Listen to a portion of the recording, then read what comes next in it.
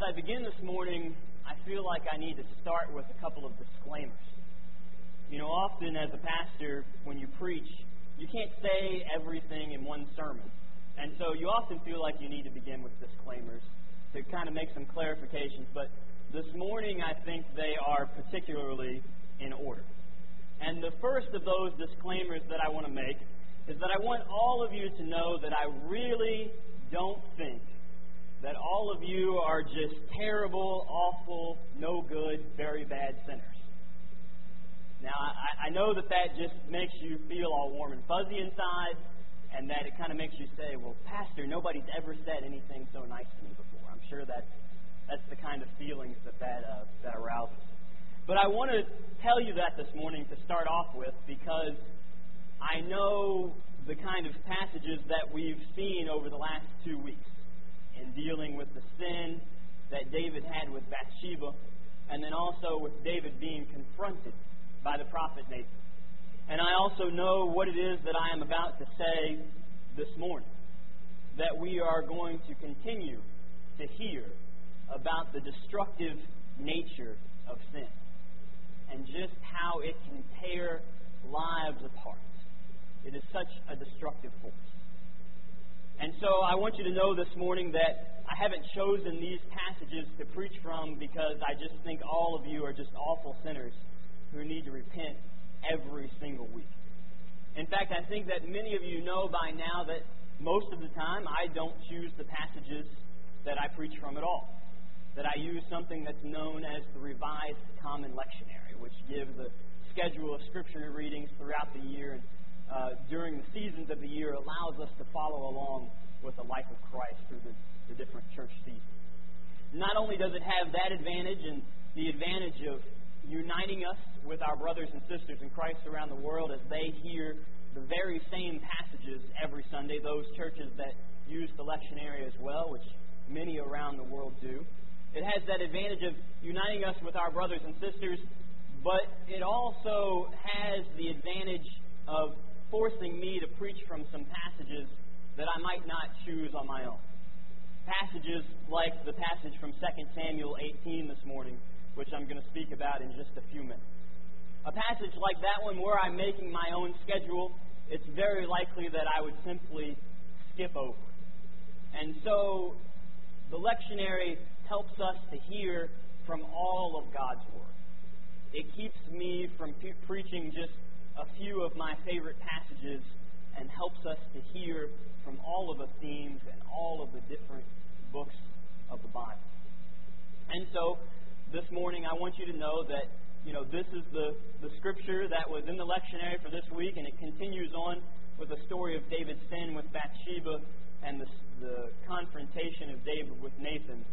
But even though I'm preaching about the destructive power of sin for the third week in a row, I want you to know that I actually think that you guys are rather compassionate and merciful and Christ-like people. But in spite of that, we still need to hear this story.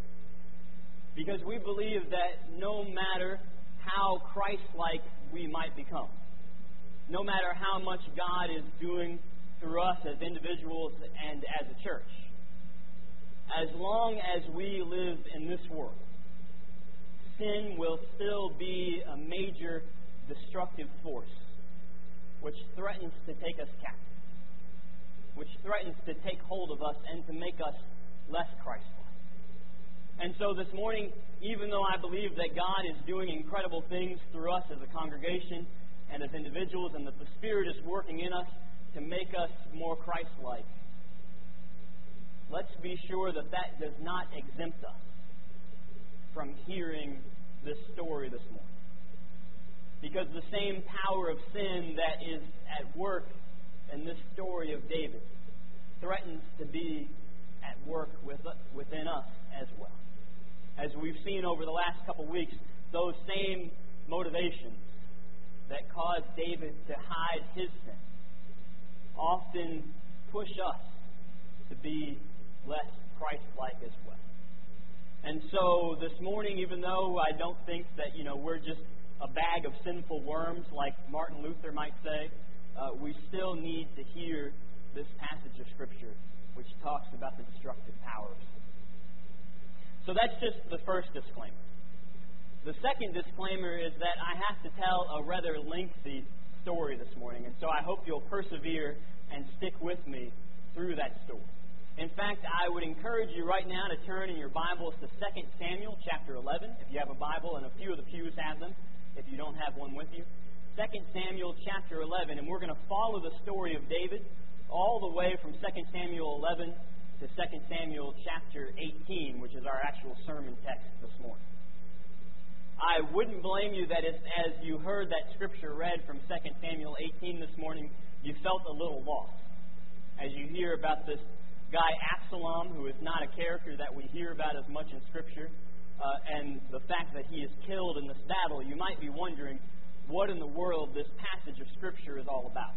And it's with good reason that you would feel lost in that passage of Scripture, because, as I said, you really have to go all the way back to 2 Samuel 11 and the story of David to begin to understand what it is that has taken place in 2 Samuel chapter 18.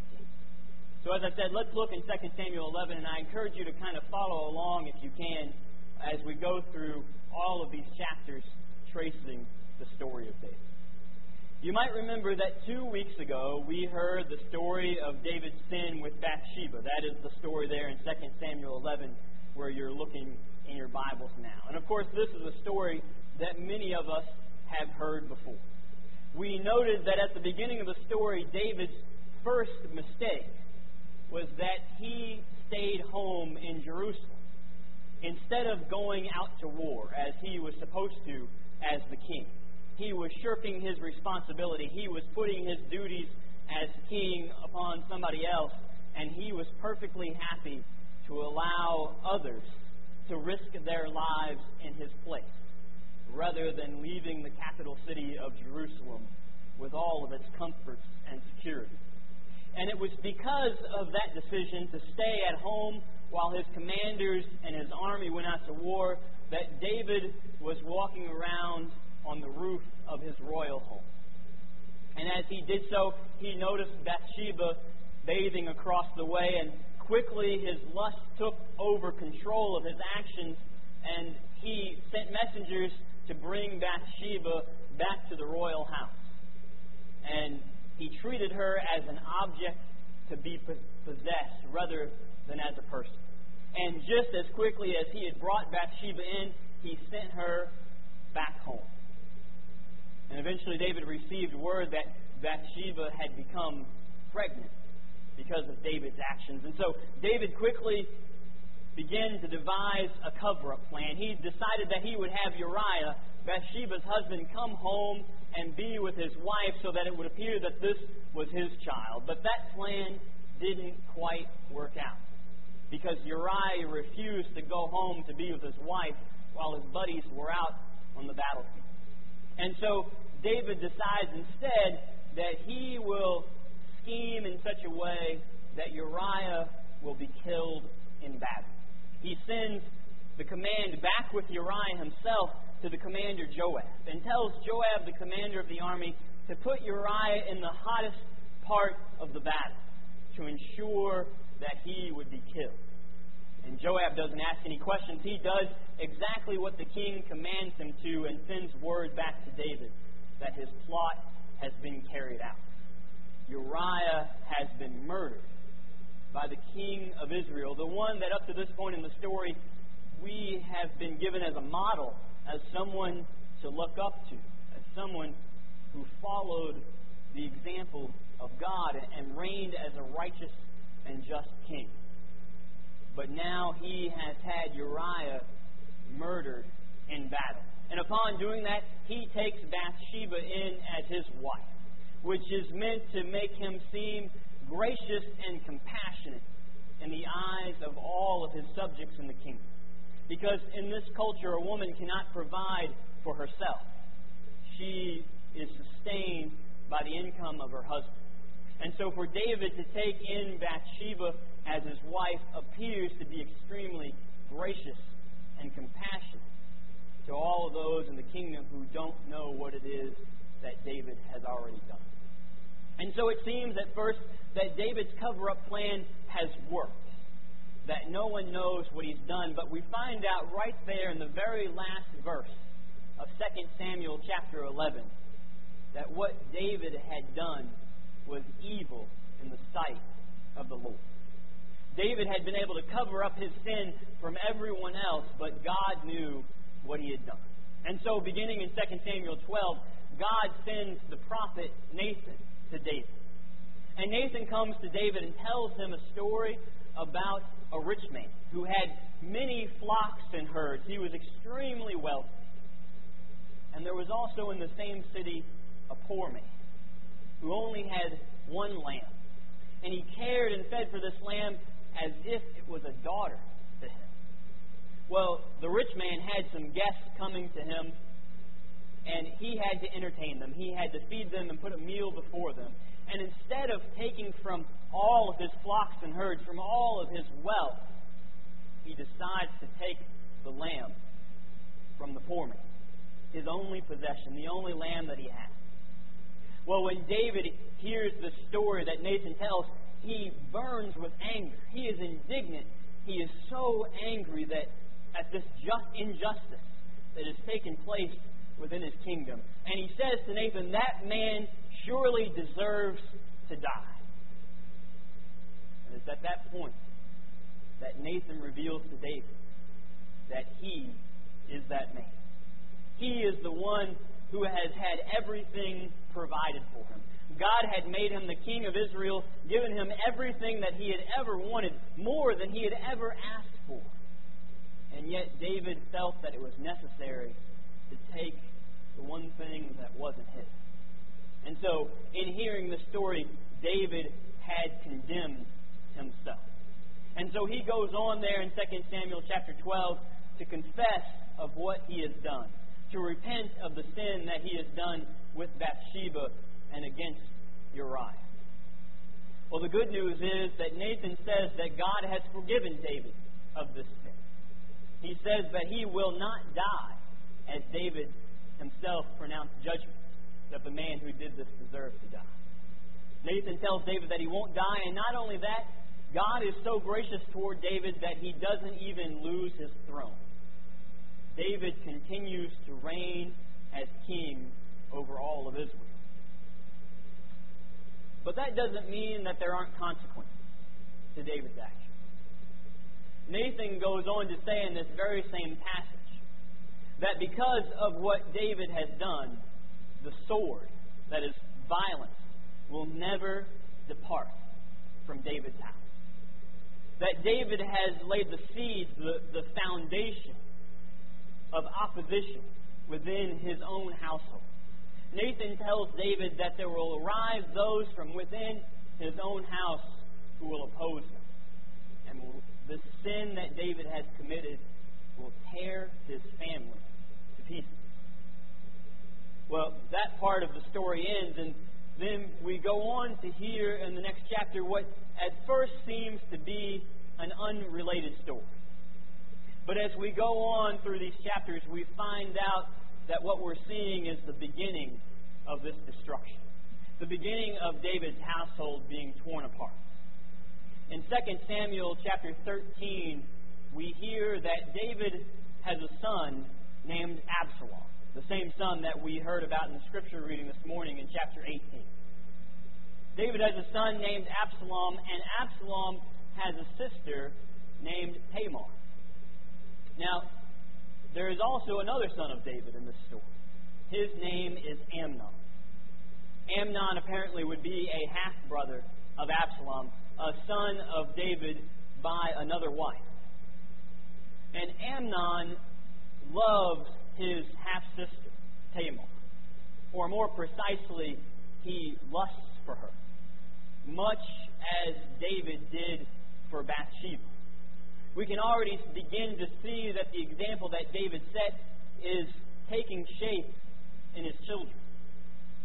That Amnon wants to be with his half-sister Tamar so badly that it makes him ill.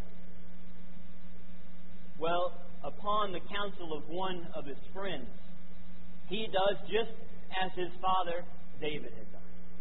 He takes Tamar as if she were an object to be possessed, ignoring that she is a person, and then quickly casts her out, just as quickly as he had taken her. Again, much as the example that he had seen in his father David.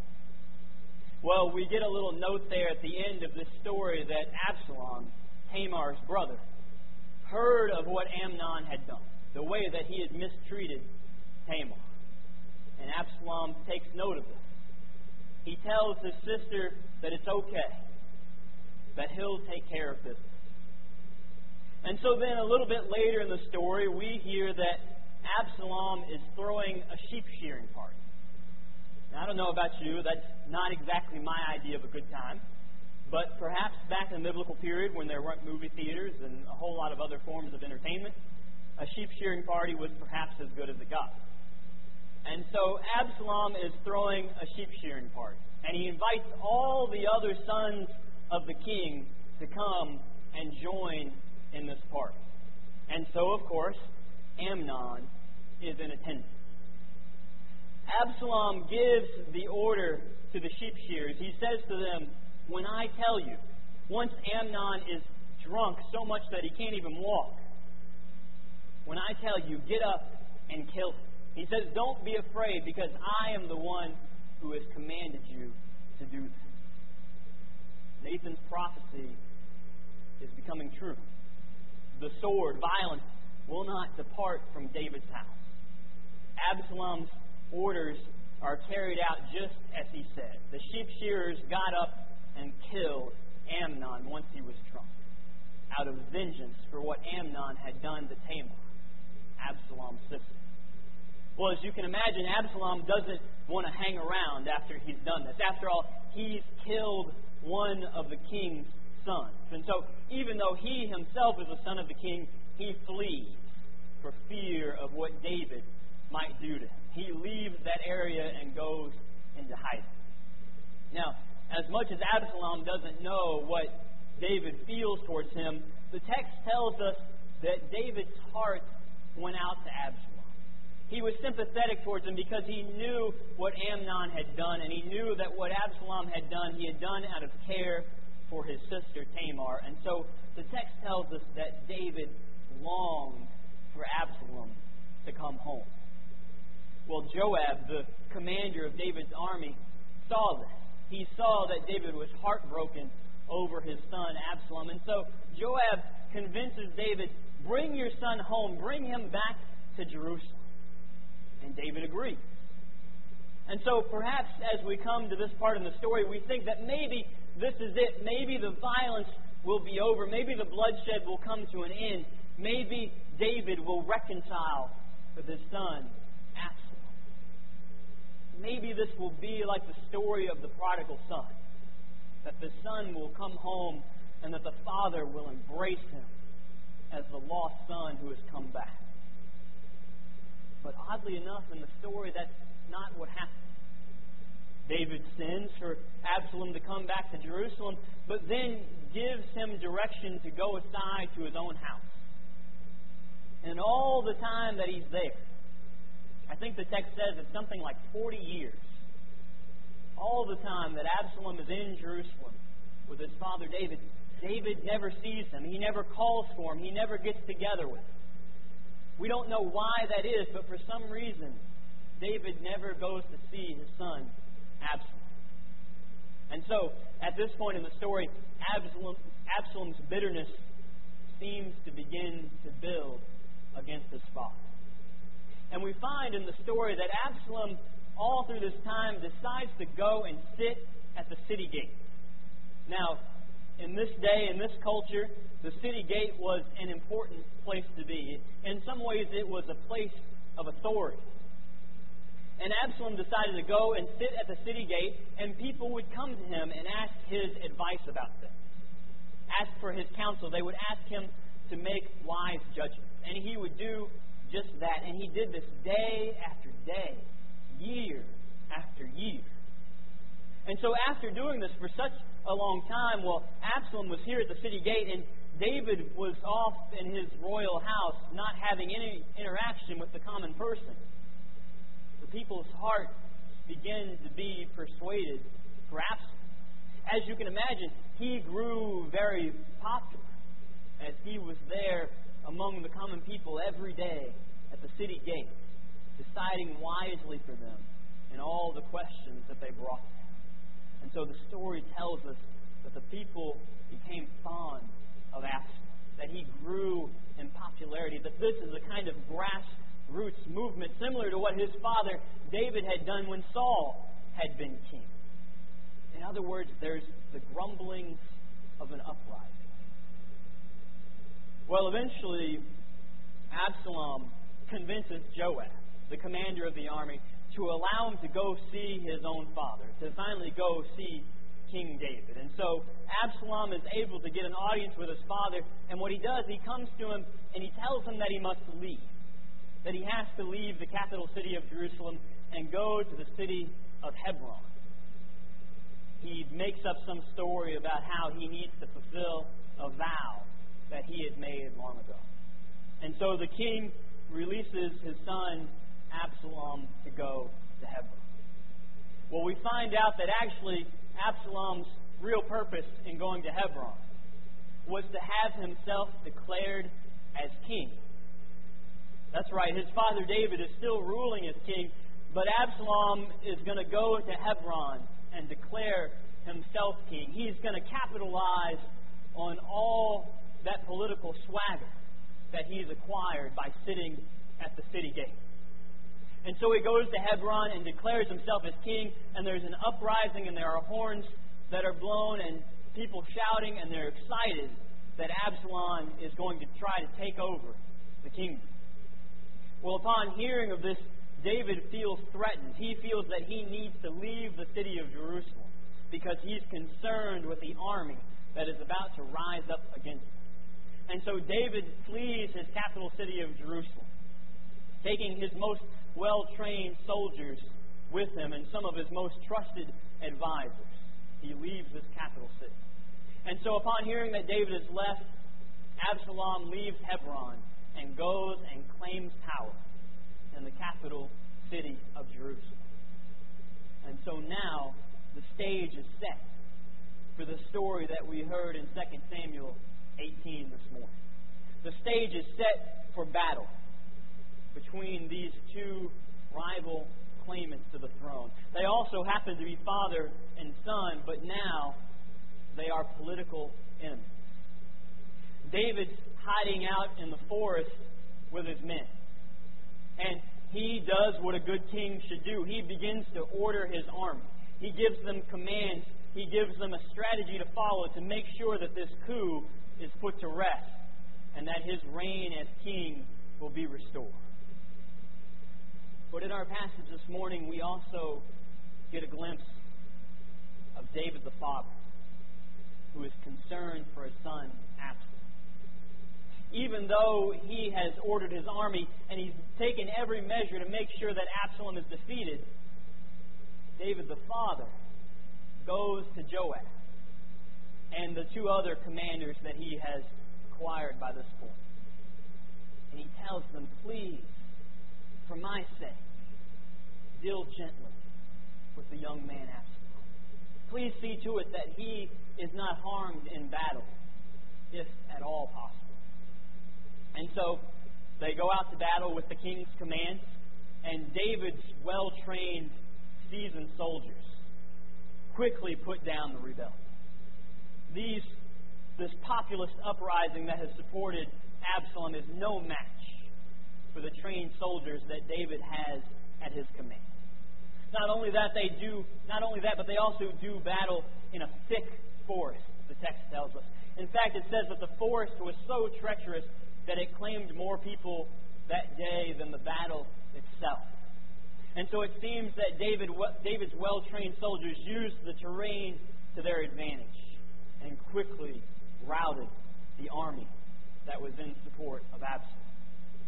Well, after we hear that David's army has won, we hear this very odd scenario about how Absalom was fleeing from some of David's men, and as he went through this extremely thick forest, he was riding along on his mule and somehow got his head caught in the branches of a low-hanging tree. It seems like an odd thing, but we do hear earlier in the story there's a small note about how Absalom had extremely long and thick hair. And so perhaps his hair was caught up in the branches of this tree. But either way, he's left hanging there. His animal has gone off and left him, and he's left hanging in the branches of this tree. One of David's men see that Absalom is hanging in the tree, and he comes and tells Joab, the commander, telling him, "I've found Absalom." Joab gets upset with the soldier. He says, "Why didn't you kill him? Why didn't you kill him on the spot? He's the one that we're after. He's the one responsible for this battle." And the soldier says, "I heard what King David said. He commanded us to deal gently with his son." Well, at this point in the story, to Joab, Absalom is no longer a son. He is only the enemy. And so despite the fact that he has this opportunity to take Absalom alive, he decides that he will go find Absalom. And when he does, the text tells us that he takes 3 spears and thrusts them through Absalom's heart. And in fact, even after that, Joab's armor bearers are allowed to attack Absalom just for good measure, just to make sure that there's no chance at all that he's alive. That's the story that develops out of David's sin with Bathsheba. That's how the story ends, when it began with something as simple as David staying back in Jerusalem when he was supposed to be out fulfilling his role as king. I hope that this morning, in some way, that this story speaks for itself as to the destructive power of sin. This story shows us how sin destroys, how it tears apart. It is a power, in fact, so great that it spans generations. I think a lot of times that when we think about sin, we think that maybe we're the only ones that it impacts. That if we choose to be disobedient to God's call in our life, then that's only worse for us. But what we see in this story is that sin's power to destroy goes far beyond ourselves. It affects everyone around us.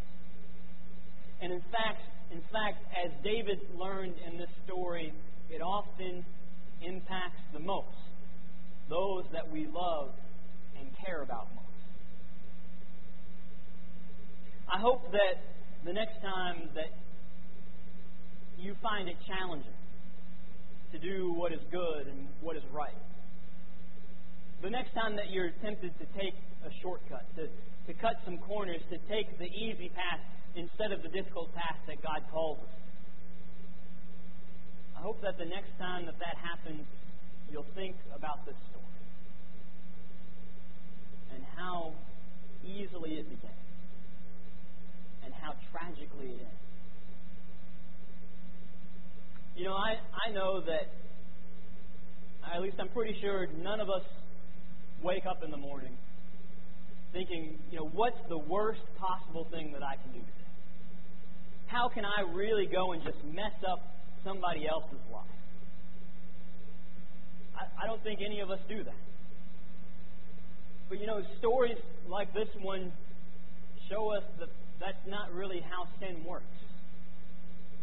That if we think sin is just this open rebellion against God, this willful act against our Creator, then we're somewhat naive. Then we haven't really understood just how destructive sin can be, how innocent it can seem at times. I think most of us get up in the morning and all we want is to know that us and our families will be comfortable and secure, that we'll be safe, that we'll be provided for. And those are good things.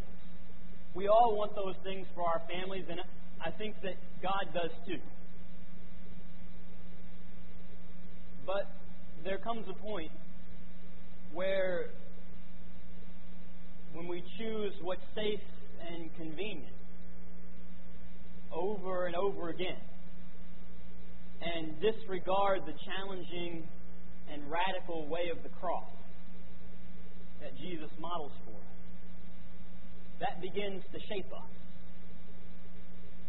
When we choose what's easy and convenient, or when we do something that, we know it's not really right, but it doesn't seem like it will really impact anybody. It doesn't seem like it'll really have any negative effects.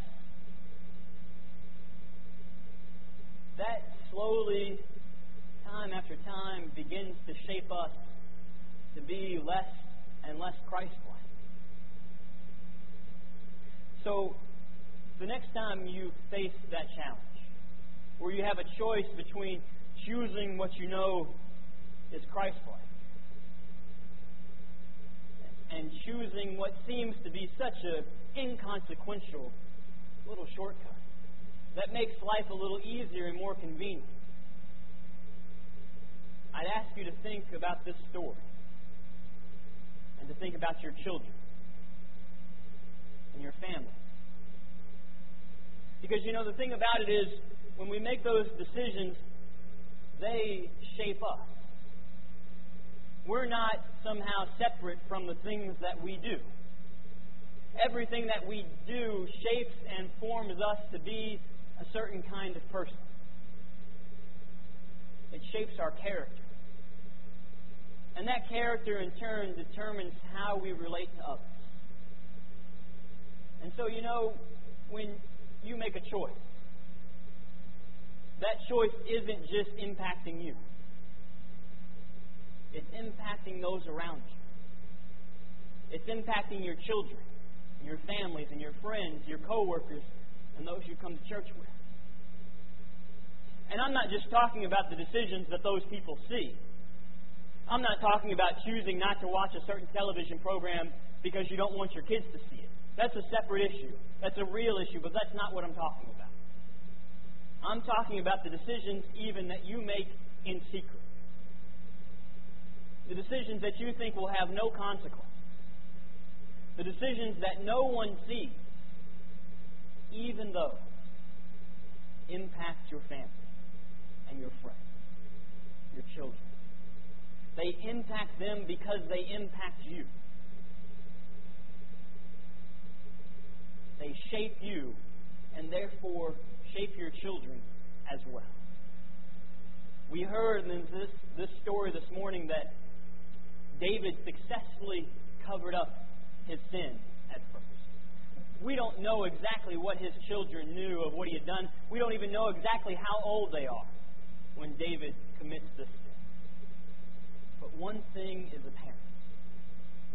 That regardless of what they knew, regardless of how well David had covered it up, his sin impacted them. It was passed on to them like a kind of spiritual DNA. And the text doesn't tell us that it was ever because they saw what he had done or heard of his sin. We have to believe that it's simply because the decisions that we make shape our character. And our character shapes the character of our children. So this morning, again, I ask you, the next time you're faced with a difficult decision, an easy way out, a way to cut corners, a shortcut, a way that's more convenient than being Christ-like, think about this story. And think about your family. And think about how even the unseen decisions that we make impact us, shape us, and therefore shape those around us.